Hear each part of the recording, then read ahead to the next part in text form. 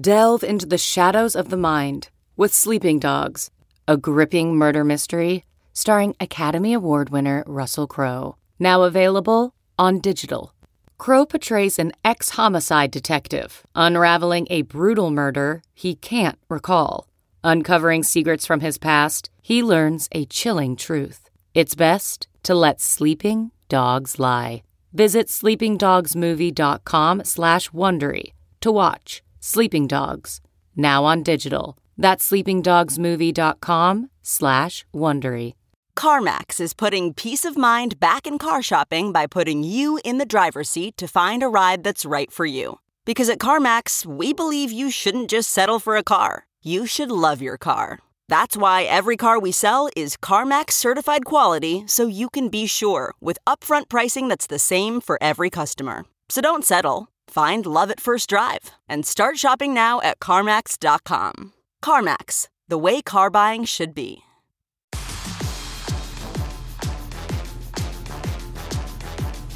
Welcome to the Yahoo Fantasy Football Forecast. I'm Matt Harmon and psyched to be joined by my buddy Scott Pianowski. Scott, what's going on, man? We've got a packed show and surprisingly a lot of things to talk about here on July 12th.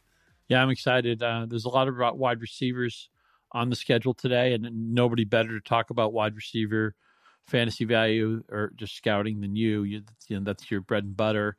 And then we get to talk about, look, I'm from New England, and I've lived in Michigan for a couple of decades. So I would like the Detroit area teams to be good, but I don't live and die with them. But I'm feeling the plucky, the spunky Detroit Lions. They'll be the second part of our show. We'll do a preview for them, and they were a fun team last year. They covered 11 games, I want to say, even though they had a losing record. Dan Campbell was an easy guy to rally around. Obviously, Amon-Ra St. Brown was terrific down the stretch. And now they have, it used to be you just kind of laugh at the Lions and not draft any of those guys. There's actually people on this team we want to draft, and we're not sure what to do. So yeah, that will be the second part of our show. But again, I'm really excited that I'm getting to talk to you, because not only will I be offering my input, I mean, I'll be picking your brain, because again, this is what you bunker down and you run tape and you do all this grading, and you have this methodology and everything to get receivers right. And we're at a time where wide receivers are really important in fantasy. I mean, they're kind of, the first round is changing now. There's just more people. I see more people like a 2 or 3 or 4 saying, yeah, I want Chase, I want Jefferson, guys like that. So I think this is a really important discussion. Let's get to it. Yeah, it's a good time to be in the wide receiver business. First and foremost, obviously, because this offseason there was so much movement, like you said, at the top of the wide receiver market. But every year it feels like we get a great new crop of players in the draft, and then coming into their second year is really when these guys start to break out. So like you said, let's not waste any more time. Let's jump right into it. You mentioned Amon-Ra St. Brown. We are going to save him for the Detroit Lions section. So we are going to talk about kind of the most relevant guys here outside of Amon-Ra St. Brown to get started. And let's start at the top. The guy, obviously you mentioned Ja'Marr Chase. He's right up there among some of the best receivers coming into fantasy this year. I guess the question is, Scott, do you care at all? I don't think there's any questions about him as a player. Let's just get that out of the way. Like, he is a bona fide star, can do everything extremely well. Like, I think he's already a legit near elite number one wide receiver already, just based on him as an individual player. I think the question about him in fantasy is, do you care at all about any sort of like per target, per route regression potentially coming his way? Because there's a lot of other guys in this offense, he's probably not going to see the dominant target share of a guy like Justin Jefferson or Cooper Kupp or something like that. So do you care about any of that stuff, or do you have questions about the Bengals offense as a whole? This is one of those chicken egg things where, if let's just say the Bengals were constructed without T. Higgins, without Tyler Boyd, and it was, okay, every target off the bus is to Ja'Marr Chase, people would say, oh, hey, wait a minute, they're going to be easy to defend. They have one guy. They have one major threat. So it's always like, do we want our players to be target hogs and the only show in town, and there to be a huge disparity between their talent level and their teammates? Or do we want them to be supported by other threats? I'm really curious to see what happens this year, where Travis Kelce doesn't have Tyreek Hill running down the field and stretching it out. As great as Travis Kelce is, I mean, it's going to be a different shape. MVS is not Tyreek Hill, or some of the guys. Scott, we'll see when Sky Moore develops, whatever it is. So I actually think Chase is in the sweet spot where he's clearly the number one receiver here. And I'm a huge T. Higgins fan. I'm not here to slam T. Higgins, and we actually hit some props on T. Higgins in the Super Bowl. Appreciate that, T. But I'm a huge Joe Burrow fan. I'm a huge T. Higgins fan. They've upgraded the offensive line. And I think Chase is in the sweet spot where he's the clear number one, but he is supported by other threats in the offense where it's not like every team can say, okay, off the bus, our priority. I mean, some teams may defend them. The Bengals is like Chase is their priority, but it's not like he's on such an island or just so isolated in talent that he has to worry about like the entire defense just swarming to him. I think it's a nice mix.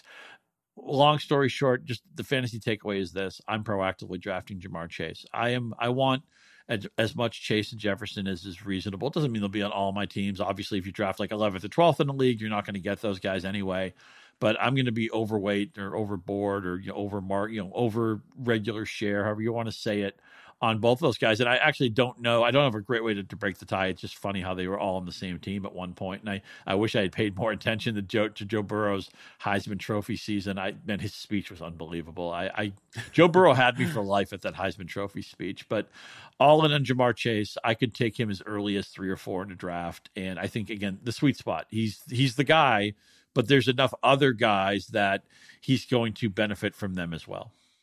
Yeah, I think that Chase and Higgins, and I wrote a piece on this for the website before I went on vacation, like those two guys are the new Mike Evans and Chris Godwin to me. Like they're a 1A, 1B combination. I don't really care about, debating too much between these guys because at their current ADPs, I think they're both good targets. And really, honestly, Scott, like these first 4 guys that we're going to talk about, none of them project for like that clear alpha target share because there are other really good options around them. Chase, obviously, I think is in the best ecosystem of these first 4 guys that we're going to talk about. So like you said, that sort of breaks the tie. For me, it's not so much as like, oh, well, he won't get as much, double coverage or defensive attention, but it's just the offense is going to be better because there are all these other threats that even when option 1 is taken away or isn't in the most favorable position, they can go to Tyler Boyd, they can go to T. Higgins, and obviously Joe Mixon's a good running back as well. So let's move on to Jalen Waddle. Let me just back up,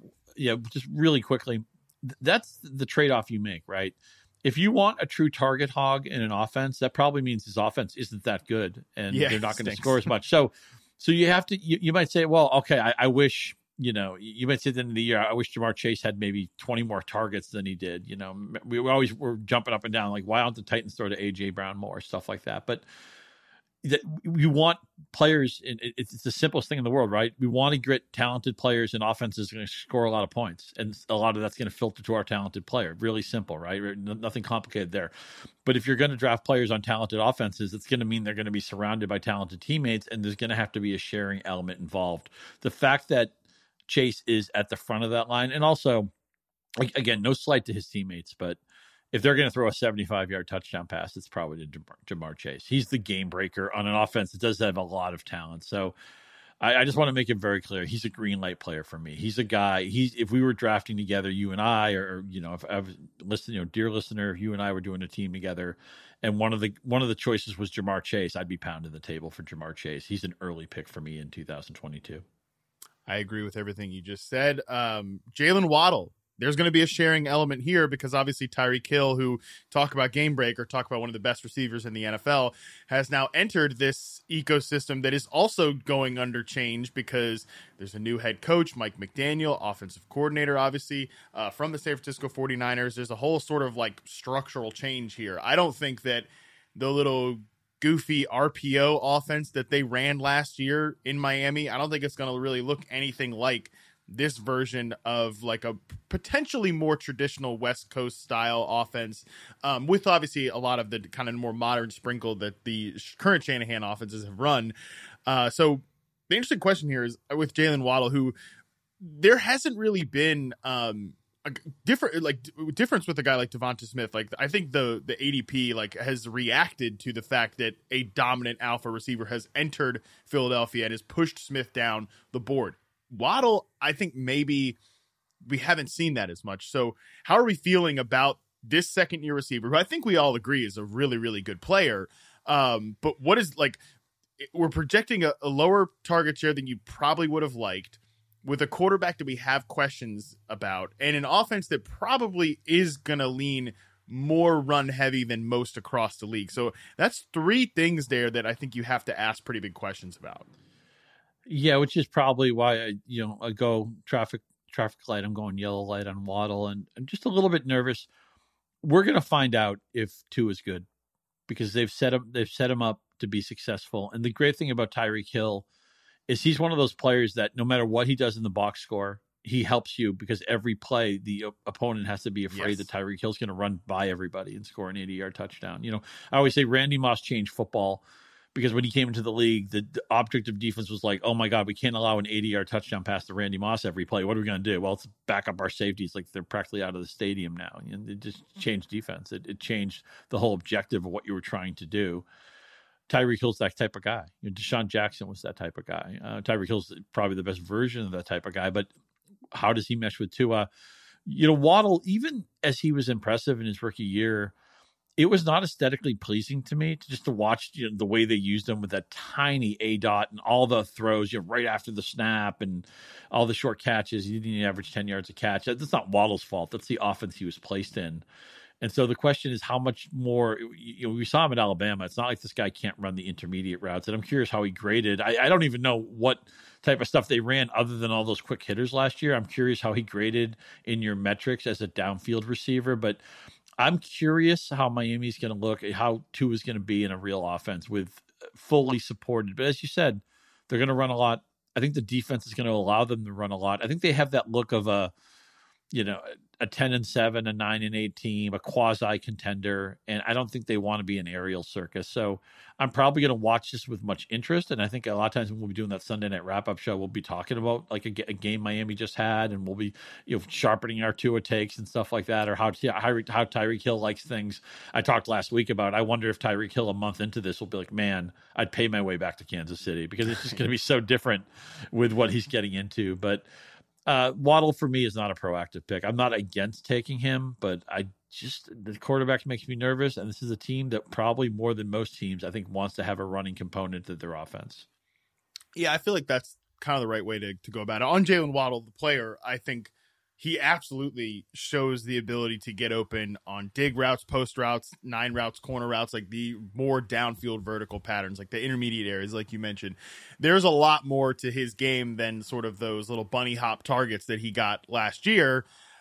The question is, can the quarterback consistently hit those plays? And I also wonder too, I feel like Jalen Waddle, because Tyreek Hill obviously is a big time game breaker. He can take a slant and, run it 80 yards of the house, whatever. But I think if you're designing like yak opportunities, I feel like Jalen Waddle's probably the slightly better player there. I kind of wonder if he stays in that short area target role, because if you're throwing deep balls, Jalen Waddle, I think, has the potential to be a great deep ball receiver. Tyreek Hill already is the best deep ball receiver in the NFL, right? So I think that there's going to be some push and pull there, and it all comes back to Tua. And I kind of agree with you that I feel like I'm very interested to see how this is going to happen. I'm probably going to want to watch it happen on somebody else's team, not my own. Yeah. Is there anybody in this offense that you think when it all shakes down, when we're like on September 1st and your fantasy portfolio has been assembled, is there a Dolphin player at any position that you think you're going to have a lot of shares of? No, I don't think so. Because the backfield is weird too. I think Tua, in a best case scenario, like, he's probably not a game-breaking fantasy quarterback, even if he turns out to be a great starting quarterback, right? Because he's probably not going to run the ball a ton on his own. He's probably not going to, throw. I wouldn't expect him to throw a ton of touchdowns, so which is kind of what you need. And hey, maybe we're wrong. Like, maybe Mike McDaniel's just an offensive genius that designs the hell out of this thing, and like, they have 2 great receivers. That's a lot of that's a lot of a building block right there. Mike Gesicki, a pretty versatile player in his own right too, and Cedric Wilson, they added him. Like, they have depth at the receiver spot. It just, again, I don't know that there's going to be a scenario where if we both decide like to pass up on these guys, there's a scenario where I'm absolutely kicking myself because I didn't draft Jalen Waddle. Like, maybe he ends up being a really good player, but I don't think it's going to like make or break your fantasy season, I guess is the way I think of it. Yeah, I dare my opponents. If they beat me with Waddle, they beat me with Tyreek Hill, they beat me with Tua, I can sleep at night. I'm not going to draft proactively into those guys. Yeah. All right. Devonta Smith. Now he's a guy I think I might want to proactively draft. Obviously they add AJ Brown, and I think AJ Brown is like, he has top 5 wide receiver talent. I said that the night that they traded for him. Like, he is a total beast, absolutely destroys man coverage, press coverage. He's, I think, an underrated separator, an underrated route runner. He's obviously awesome at the catch point, awesome after the catch. I actually think the more I've thought about this duo, the more I think that the areas where Devonta Smith, who is a great separator and a great, guy, he was out there as the Eagles ISO X receiver with not much else, for defenses to worry about at the wide receiver position. I mean, Jalen Reagor, Quez Watkins, Watkins is a decent little player, but obviously Jalen Reagor, give me a break. Like, he was out there, running the most difficult routes and getting separation, but not great at the catch point. Obviously, there's a size factor there. Not great after the catch. That's the areas where Brown can really complement Devonta Smith, and I think that they can use AJ Brown sort of like in advantageous situations too. Move him into the slot, all that. So I think this duo complements each other really well. The question obviously is, what is the overall structure of the offense going to look like? We saw them basically have 2 different identities last year, super pass heavy and super run heavy to end the year. And by the way, they were better when they were a super run heavy offense. But how do you mesh that with the quarterback? So where do you feel like this offense goes as a whole, and where does Jalen Hurts kind of stack up in the equation for you? Yeah, this is another fascinating team. This is at least in the fantasy era, I can't remember a season where as many marquee skill talent players change teams. And in the case of receiver, what's fascinating is look at the very top of the receiver board, where Tyreek Hill goes to Miami, Devontae Adams goes to Vegas, AJ Brown went to Philadelphia. You can argue that all 3 of these players are making quarterback downgrades.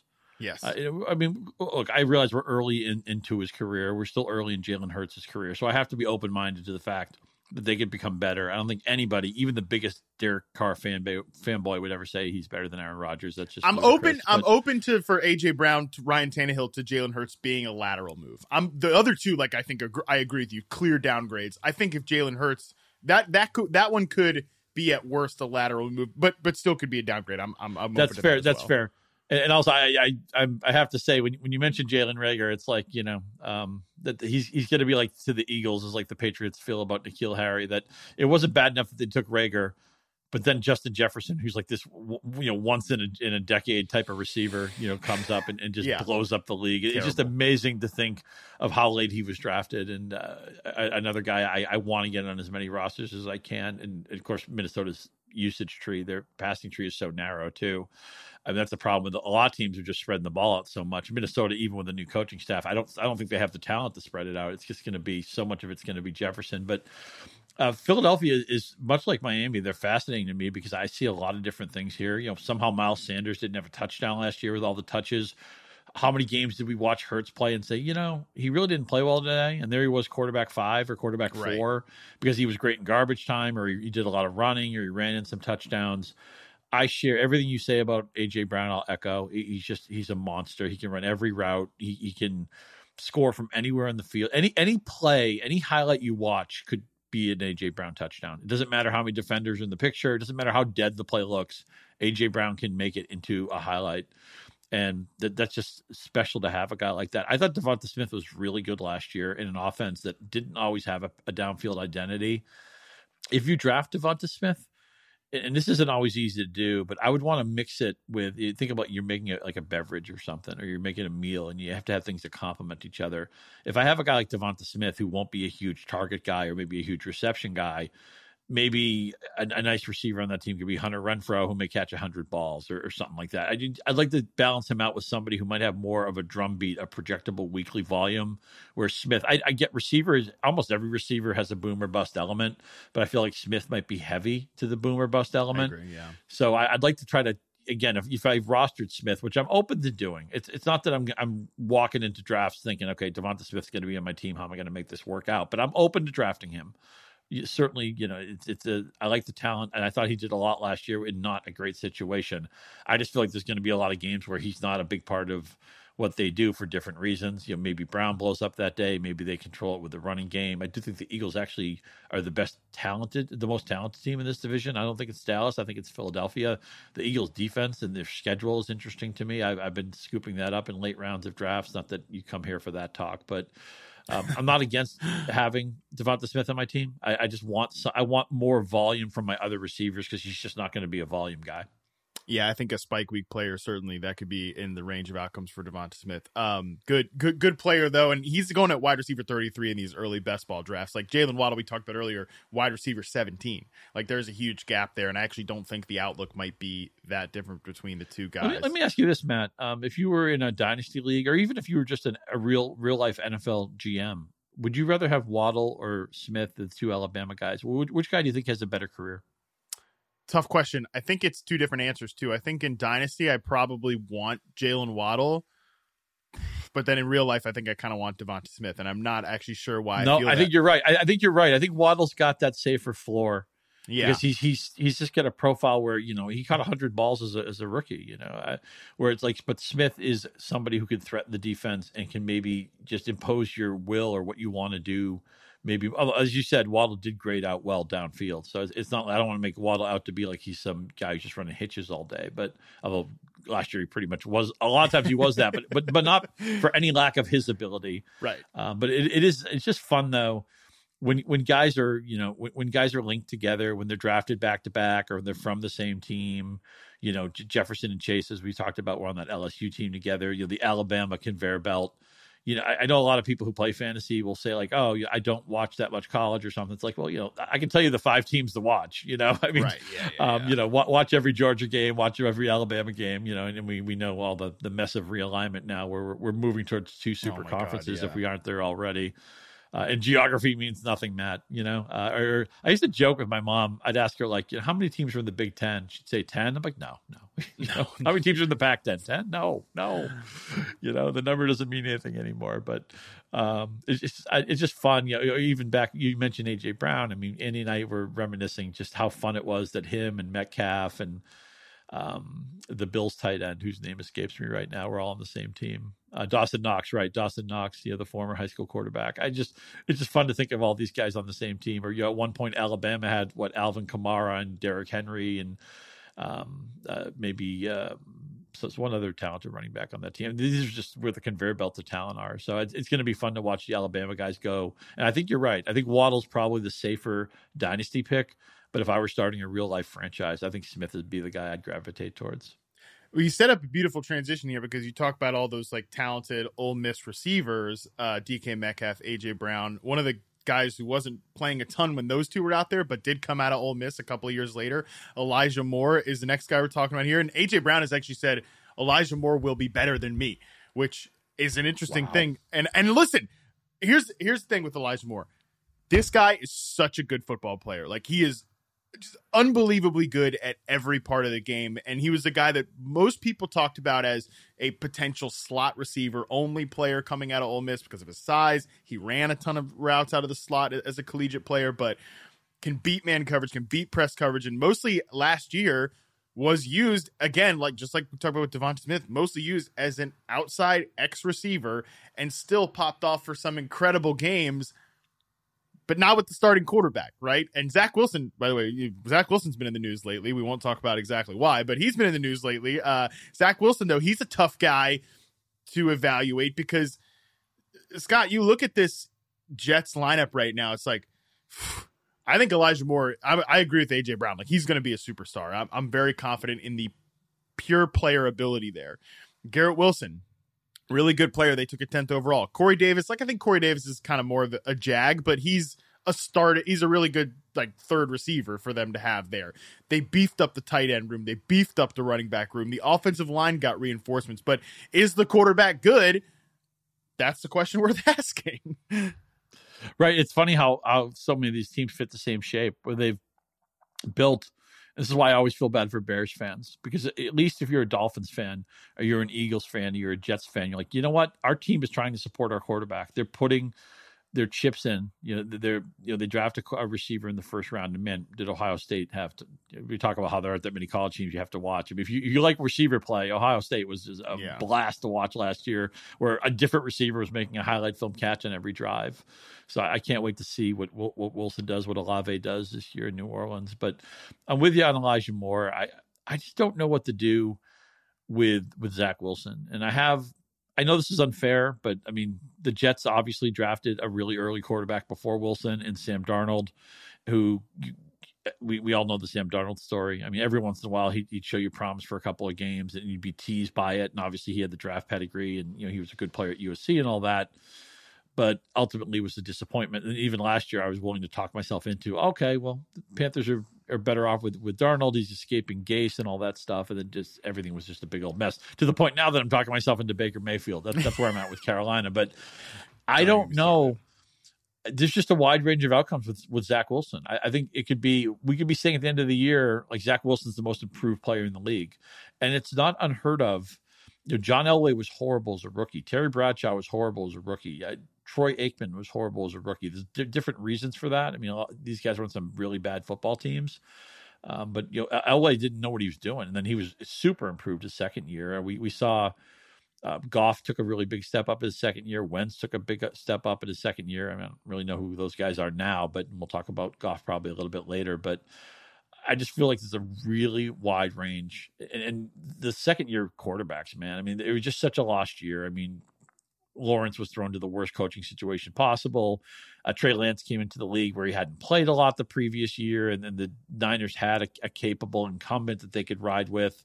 Obviously nobody likes what the Bears did with Fields pretty much. Mac Jones is just a vanilla guy.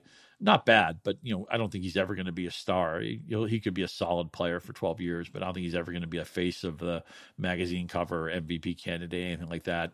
I'm all here for Davis Mills talk. I think what might end up going as the value of that draft. But Matt, I don't know.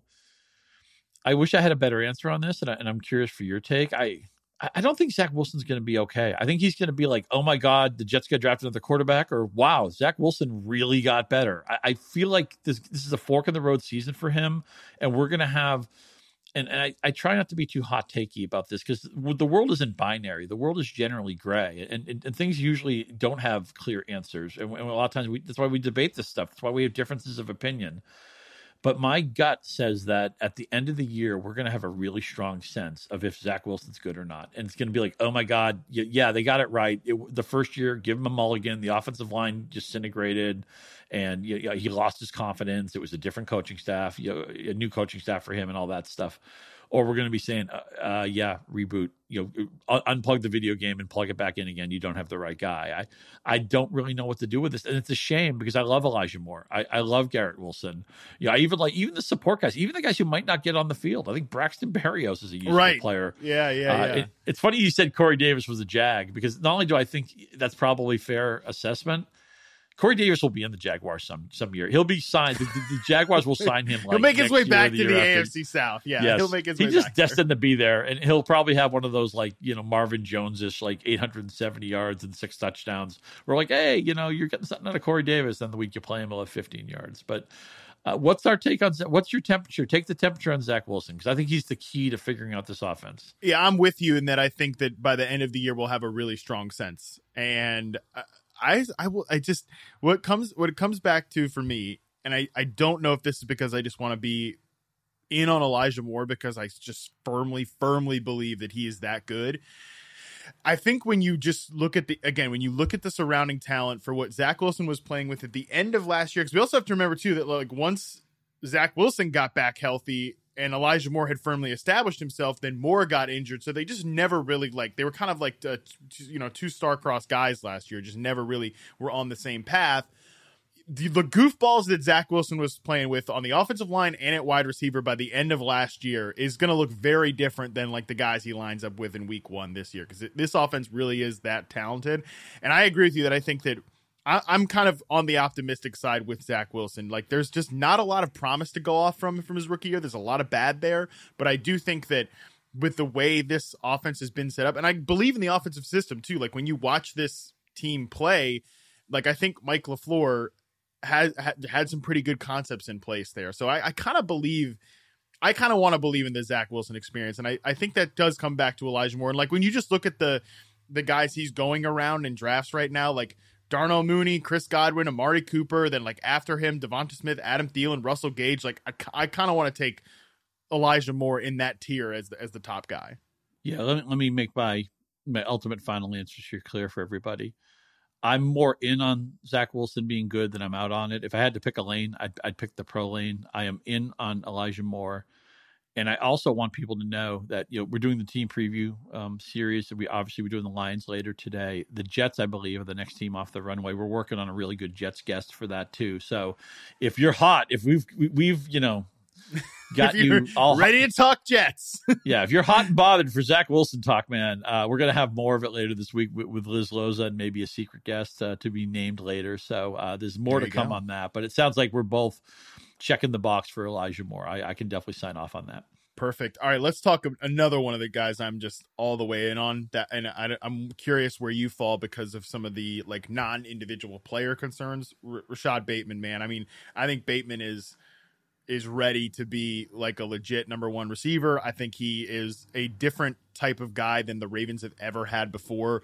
Like, he's a player who can beat man coverage, can line up as the X receiver, can win on the backside, can win on in-breaking routes, out-breaking routes. Like, again, the type of player that the Ravens have not had, certainly during the Lamar Jackson era, but really probably haven't had it in even years before that. So I'm very in on Rashad Bateman, the player, but obviously we know that, Mark Andrews is the number one target there most likely, and the Ravens want to run the ball. But Scott, I'm doing my projections right now, and like, I think it's very, very easy to project like a 45% target share just to Rashad Bateman and Mark Andrews in this offense, because the rest of the guys like are not. Yes, it's like Devin Duvernay, James Prochet, like not target earners, right? So like, I think that it's pretty easy to actually get both Bateman and like Mark Andrews to where you need to go with the way that we think the Ravens want to play. Yeah, you stole my little trivia question. I wanted to challenge the listener to name the rest of the Ravens receiver room after Rashad Bateman, because Devin Duvernay is like a really nice like number 4 receiver return guy. I would want him on my team. I don't want him as my number 2 or number 3 receiver. No. I still feel like this is a team that if somebody becomes available, that they may look to add somebody. But when look, you know more than anybody that receivers do different things. They have different skill sets. They run different routes. So it's not apples to apples when we compare guys. But when they did trade Hollywood Brown, that did signify that they obviously see a big role for Bateman, and that they think he's going to be an alpha. And I think him and Andrews can actually work.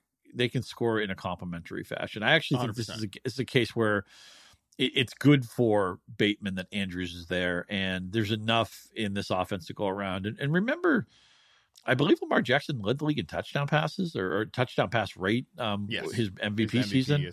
So it's like, for all we talk about what a great athlete he is and what a great runner he is, let's not act like this offense can't score through the air. Obviously, Andrews was a difference maker, one of the 3 or 4 right answers in fantasy football last year. And just speaking of the Ravens more globally, I believe they were the most injured team in the league last year. Just another way of saying they were really unlucky. I think the Ravens, I believe in the coaching infrastructure. They're a team that's generally good every year. I don't know what the Browns are doing. The Steelers are kind of in a transition year. The Bengals did a lot of things go right when they went to the Super Bowl. Maybe regression comes into play, although I don't want to talk the Bengals down. I want to draft into Bengals, but I think the Ravens win this division, and I think Rashad Bateman is going to have. Now the problem is I think a lot of people like Bateman. He's a person. The smarter your league is, the more you're going to have to elbow people out of the way to get Bateman on your team. That said, I want you to throw some elbows. I want you to get Bateman on your team. Yeah, I think he's going to be, like you said, one of the right answers next year. And the key with the Ravens is health. Like you mentioned that, and like the offensive line, especially like tracking Ronnie Stanley's health, like they add Morgan Moses. Like that was a big Achilles heel for this team last year, was the fact that the offensive line fell apart quickly. Injuries and falling apart because of injuries. Well, that's a good transition to the New York Giants and Kadarius Toney. I am super curious where you're at with Kadarius Toney, because he's a tough player to evaluate. Like, just as an individual player, there's some like our producer wrote on the outline, like, is he actually good? I think Kadarius Toney like is definitely good. It just depends on the role that he's in, because I don't think he is like like the reports out of camp are that, he and Kenny Golladay are going to be the two outside receivers. And that's fine because I don't really think that Kadarius Toney is going to be like a pure X receiver. Like they're probably going to use him in the flanker spot and like move him around pre-snap, and Golladay will run and do whatever the hell he's doing as the pure X receiver. I'll tell you what, Kenny Golladay, not good last year. Like from an individual standpoint, like in isolation, not good. I don't know whether that's injuries or like, there's obviously some non-generous things that you could say about why he wasn't good last year. He gets his payday and doesn't care anymore. I don't know about any of that stuff. Don't care about any of that stuff. I'm just telling you he was not good last year. Now, Kadarius Toney, I think could project into like a Deebo Samuel type of role. And I'm not talking about like doing the running back stuff, but I'm talking about like being that pre-snap motion guy, being a player who's going to run mostly as an outside receiver, but is going to get very favorable routes like digs, slants, flat routes, and do a lot after the catch. And he's a pretty good zone beater too. So he's still raw as like a route runner. He's still raw as a technician, is Kadarius Toney. But I think that there's a lot of potential there. But the frickin' Giants are a mess to kind of come around with. Now, the good thing about Kadarius Toney, Scott, is that like unlike Rashad Bateman, Elijah Moore, if you're in on those players, like you kind of have to pay up to get them on your team. Kadarius Toney's still going at a pretty reasonable ADP, and I think that's fair because of all of these questions that we're asking. Yeah, I think it was 186 targets last year between Golladay, Toney, and Shepard, and they scored one touchdown collectively. I mean, that's really difficult to do. Yikes, yeah.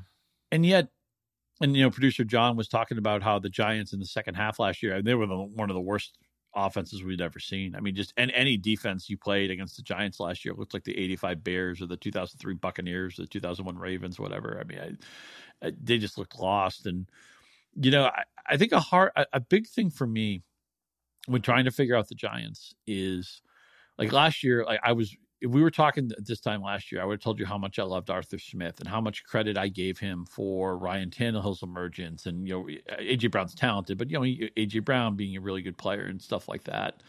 And I'm not giving up on Arthur Smith, but I was disappointed. I was not thrilled with what happened in his first year in Atlanta.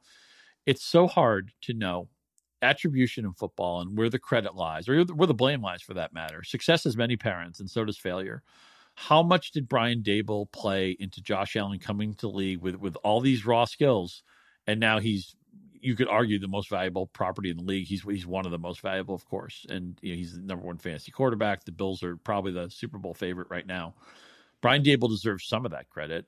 And can that pixie dust work for Daniel Jones? Because if Daniel Jones is good, then that means one of these guys we mentioned. And they're interesting players here. They have guys who do different things, as you say. I was very disappointed in Golladay last year, and I've actually think he's been a little bit overrated, to maybe notably overrated his entire career, because I think the expectations for him were just a little bit unrealistic. He was compared, he's like Megatron 2.0. Nobody's Calvin Johnson 2.0. Yeah, right. Stop with that. But I always end up drafting Sterling Shepard and kind of regretting it. Love Sterling Shepard, but man, he gets open, he wins. But you talked before the pod about he may not be ready for week one.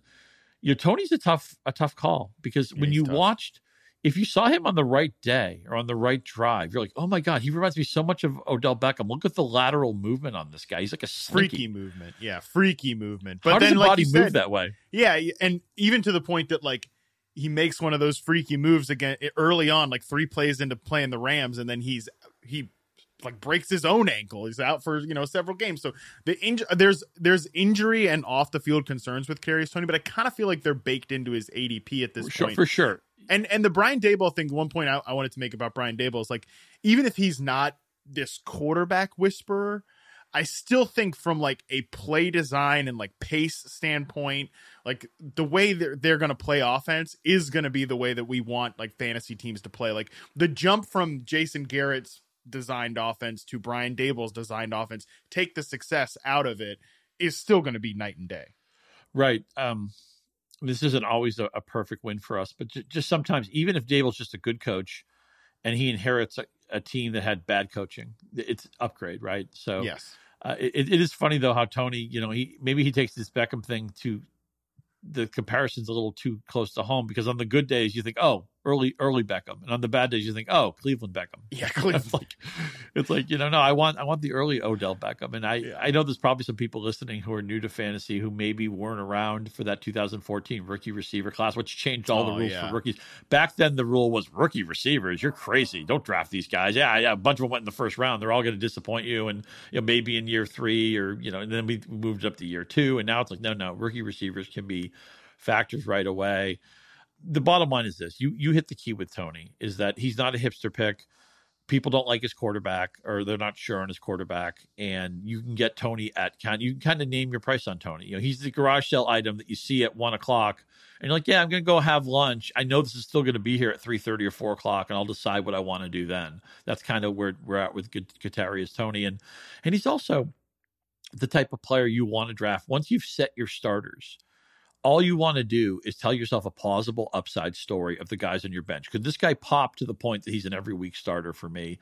And if he's not, if Stephen Bloom always talks about stories developing, and if the story doesn't develop, fine, you throw the film out and you pick up somebody else. So I think Kadarius Toney makes a lot of sense as a plausible upside guy for your bench. If you're not happy where the story's going in a few weeks, then you pick up somebody else. Yeah, he's not going to go. He's not currently in like early best ball drafts, and I doubt when redraft season comes around that he's going to go in the top 40 receiver picks. So like it's all upside there. Let's group Rondale Moore in with like this other, because Rondale Moore didn't even play wide receiver last year. So like I don't even know what we're going to do with that. Let's group him in with these other guys. One big group here. I'm talking Rondale Moore, Terrace Marshall, Dwayne Eskridge, Tutu Atwell. Please. Josh Palmer, De'Ami Brown, Amari Rodgers, Nico Collins, Anthony Schwartz. Anybody in this group kind of jump out to you? Maybe one or two guys jump out to you as like, oh, okay, I'm interested in this player. Yeah, Palmer. If anybody ever got hurt, if he ever had any reason to move up the depth chart, Justin Herbert targets, yes. I mean, the ability to win downfield, yes. And Nico Collins, I thought, I'm a Davis Mills truther, and they don't have a lot of talent. Brandon Cooks is good, and I think the fantasy community has been there's been a solid drumbeat of, this guy's always underrated. You get what you pay for with him. You probably a little bit of profit, but there's room for other guys there. And even though Mills, they'll probably draft over his head, in a year or so, but I think he could have like a Ryan Fitzpatrick type of career. And I mean that as a compliment. Like he could be in the league for 15 years. So Nico Collins is one of my favorite late round picks, especially in the best ball format. You're so right with Atwell. The Rams do so many things right, but Atwell was not one of the things they got right. What was that? Yeah. Rondale Moore and by extension Cliff Kingsbury, right? I mean, one of my favorite kind of like pseudo trivia questions is like, who was the last team to lose in the NFL last year? It was the Arizona Cardinals. They were the last undefeated team, and then they just fell apart, and guys got hurt, and Kyler didn't want to run anymore, and Kingsbury. He's another guy I can't really decide. Sometimes I see his offense, I'm like, wow, it's really creative. It's different, and it attacks. It threatens the whole field. And other times I'm like, wait a minute, he gets his quarterback killed, and it's kind of gimmicky, and I don't know if I believe in this. They couldn't figure out what to do with Rondale Moore last year, and I'll say this about Rondale Moore. And again, go back to the Bloom idea of, a story that develops quickly. If you draft Rondale Moore as a plausible upside guy in your team, I think you'll have a really quick idea of if this is working or not, and if you want to hold on or not. You're not going to have to wait 6 weeks or 8 weeks. I think by week 2 or week 3, you'll be like, okay, I'm either in the Rondale Moore business or I'm out. Yeah, I agree with you. And I'll agree with you too on Nico Collins. He was the guy of this group that really stands out to me. And like, he is totally free in drafts. Like you could take him literally, you're in like an 18 round best ball draft. He's going to probably go in the last round, but like he has legit X receiver traits. I'm with you that Davis Mills is not terrible. Like he might not be great, but he's not terrible. He showed some promise last year, and Nico Collins, like I think, is a poor man's T. Higgins type of player. My buddy John Hansen talks about Mr. Relevant, like how to make a last round pick really count. Nico Collins is one of those guys. Put a little star on his name and try to get him. And don't be cute with it. You don't have to jump in front of other people. Yeah. Unless you're drafting against Matt or, Evan Silver or somebody. But he's a guy who wait till the rest of the room, I bet in a common league, in a very casual league, I bet half your league doesn't even know who Nico Collins is. 100% true. All right, let's move to the Detroit Lions here, because this team is interesting. Like you said up top, for fantasy, I'm going to write a piece over the next couple of weeks about like the most. Actually, I might have to write it today. I kind of forget when it's due. Anyways, point is here, the teams that are like we have to get right for fantasy this year, and I think the Lions are right in that conversation because there's for once, a lot of like talented players here. They really didn't have any big time subtractions last year. Their only real big time addition was DJ Chark, who was terrible last year before he got hurt with the Jaguars. Hasn't really been good in the last 2 years, frankly, as an individual player. But I do think adds depth to their receiver room. So maybe let's start off with kind of how you feel about this team as a whole before we get into some of the more like micro player decisions. Yeah, they're a really difficult team to figure out because they have last year, they have a guy pop at the end of the year in St. Brown when other people are hurt. They draft a first-round receiver who I think in Jameson Williams, who everybody loves the talent, but it's just open question what type of rookie year he's going to have because he's just not going to be ready right away.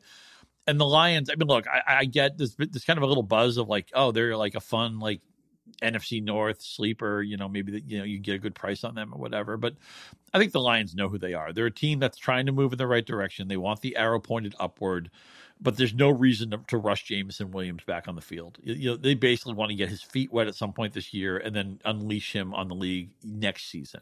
So I actually don't think he's draftable. I don't think he's going to be in the way of whatever you think of the other guys. The two guys who I'm always befuddled with here because they're so talented, and I feel like they could literally be like one of the top 2 or 3 players at their position, DeAndre Swift and TJ Hawkinson. And I'm a little bit discouraged that a lot of people who I respect in the industry are in on Swift, and I just think the price is going to be I was just I'm in my fishbowl draft, and I had a choice of Swift and Aaron Jones, and I went the safer route with Jones, even though Jones is older and everything. I don't know, just better ecosystem, to use the word you've said 7 times in this podcast. Don't play a drinking game with me and podcasts and ecosystems. You'll be in the hospital. It'll be freshman year all over again. It won't be pretty. It won't be pretty. Kind of like you'll be cleaning up in the morning. Like I was cleaning up after my dog this morning. That was not pretty either. But I don't know if I want it too bad. I know DeAndre Swift has that right answer upside, and Jamal Williams is a good player, and the Lions like him and everything. But that doesn't mean Swift can't be the 70% of this backfield. With Hawkinson, again, it's that chicken egg thing, right? I mean, do you want him to be at one point? With the Lions, there's been junctures where he's been the off the bus, we have to stop Hawkinson guy. Now they have a good enough receiver room that probably goes away. Yeah. And the thing with Jared Goff, I think people have to remember is that, okay, yeah, I know he went, number 2 in his draft class or one or two? I forget which one first it was. Overall. 1, yeah. So he probably in a different draft might have gone 11th or 9th or 15th. I mean, he was a legitimate first round pick, but he kind of was like, well, the best quarterback here, so we're going to take him. He's a good player. He's not a great player. He's not Matthew Stafford. He's not going to the Super Bowl. He's good enough he obviously was good enough for St. Brown last year.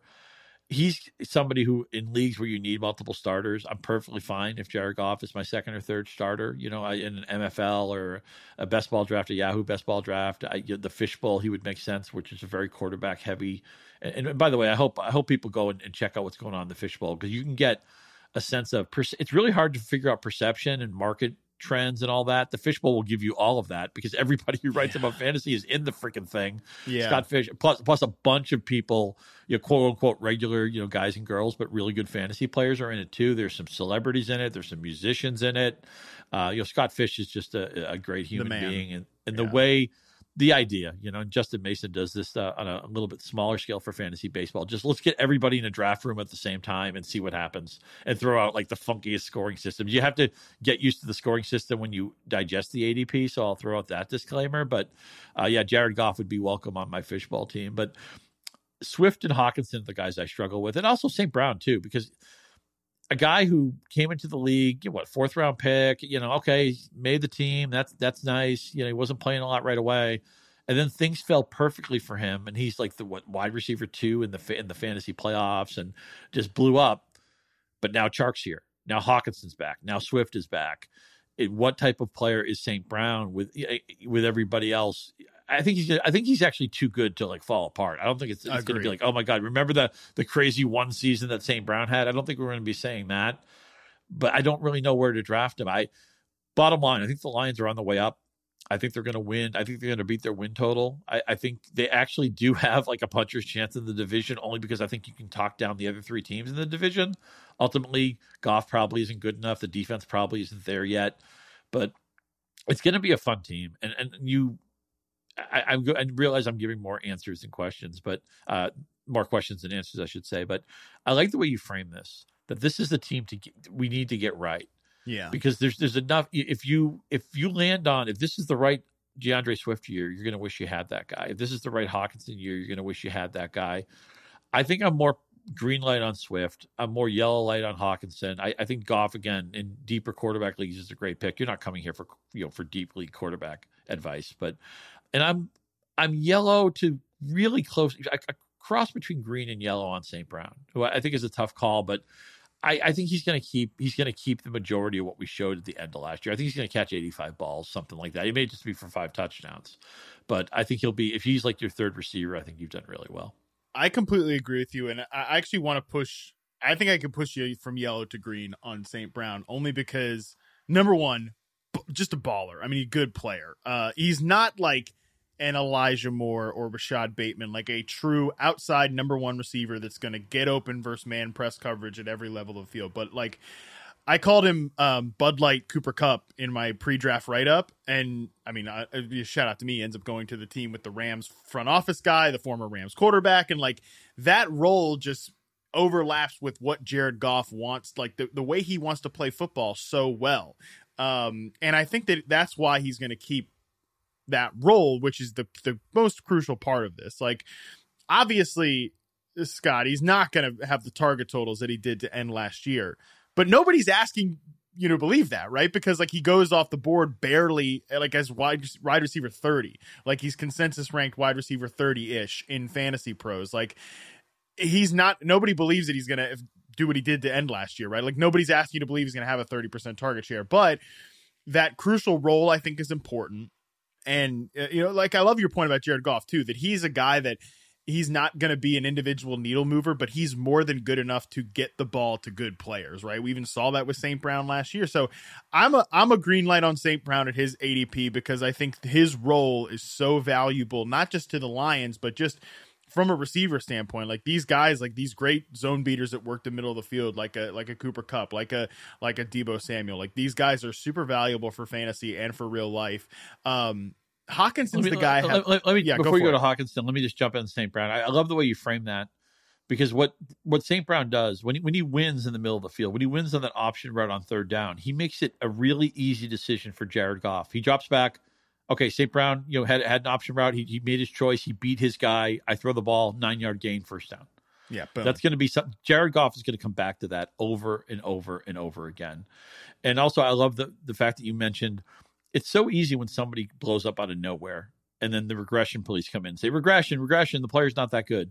Well, when a player blows up out of nowhere, this usually goes one of two directions. Either it's a player that everybody believed in to start with, and then the price gets sky high the next year, or it's a player that people are like, I didn't see this coming. This was a, kind of a shock that St. Brown blew up football at the end of last year. And so people don't want to touch the player the next year. They almost feel like I'm not going to be that sucker. Amon-Ra St. Brown can do something. One of my favorite things that a fantasy player can do. He can regress a fair amount and still return value on his ADP. I love drafting into a player like that. Yeah, 100%. Like he's just set up to succeed in this role in this offense with this target share too. And the one point I would make on him as well is like you said that for sure. Like when Jared Goff drops back, he's going to be there. That's super reliable. It's a quarterback proof role.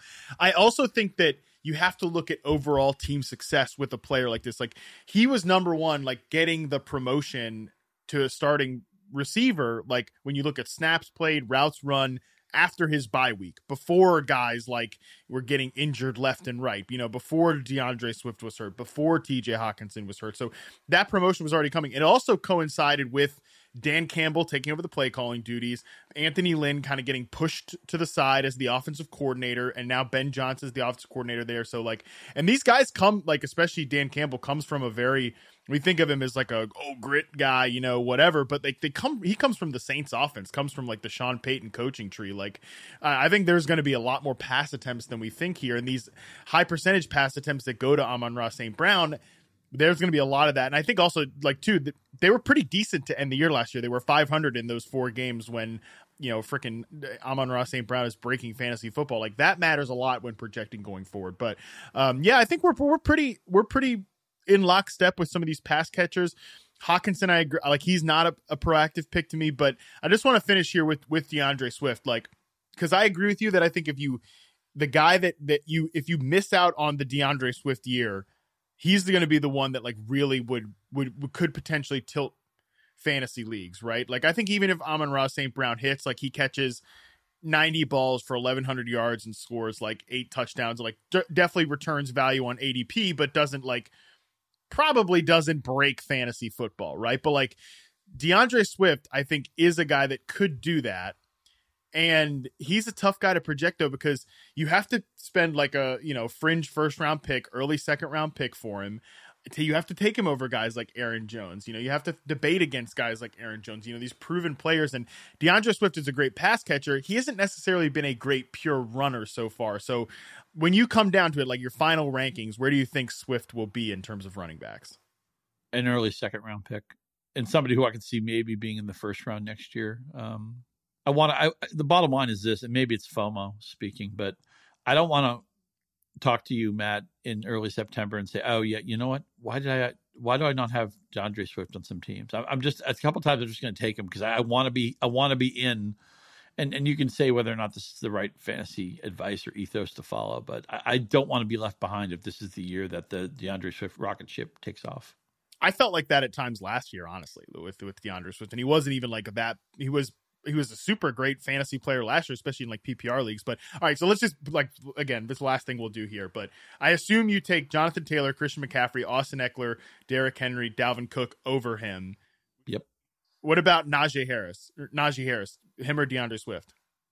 I just lean Harris because I just think the touches are safer. Harris, but I think Swift is a better player than Harris, but I would take Harris. What about Joe Mixon? The Bengals ecosystem, they're just going to be in scoring position more often. I have to pay mind to that. And then you literally picked Aaron Jones over DeAndre Swift. So I'm assuming you right. So what happens is like I tell you like Jones, go Jones, Greenlight Jones, and then I'm telling you I'm taking all these guys over him. And the problem is if I'm going to have that stance, I may not get DeAndre Swift. So what may end up happening is I may get, and I'll admit I do this sometimes. I may get in the draft later this year where it's Jones or Smith. I might just say I want to have diversity, and I take Swift. Yeah, I feel like that's probably the right answer. I love Aaron Jones. I really am in on Aaron Jones this year. I think I could be talked into taking Swift over Mixon, but yeah, he's a tough. You have to pay like kind of the iron price to get him. Basically, is the way we're saying it. All right, Scott, this has been awesome. Super in-depth discussion about receivers, about the Lions. I think we all. Hopefully people out there enjoyed. Hopefully people feel pretty good about it. Me too. And again, I hope we whetted your appetite for the Jets. The podcast of the year that's coming on the New York Jets, piloted by Liz Loza later in the week. But I'm getting excited, man. It's it's mid-July. I mean, August is really draft season. So what do we do in July? We're doing best ball drafts. We're getting that first set of rankings set. You said you're working on your projections. Yeah. I had my projections up on the 3 screen setup over there, and my wife actually came and worked in the office with me yesterday, and she's like, what are you doing? Like, just like spreadsheet on spreadsheet open on the 3 screen. She's like, what the hell are you doing over there? I'm like, oh, so I'm working through like league wide averages on run pass rate. She's like, how are you possibly this excited about this? You're the biggest loser on planet Earth. So there you go. Well, also, I love the way you get your cheat sheet onto one page, where the way it's bracketed and everything, it's so user friendly. I've stolen your cheat sheet before and just changed all the rankings from your wrong answers to my right answers. But I just love the design of it. You are you are a gifted man of the spreadsheet. Yeah, I'm not even the one that came up with that cheat sheet. Had somebody do that for me and now I do it myself. But yeah, so shout out to that person. But anyways, all right. Well, we've talked enough, Scott. That's gonna do it for us.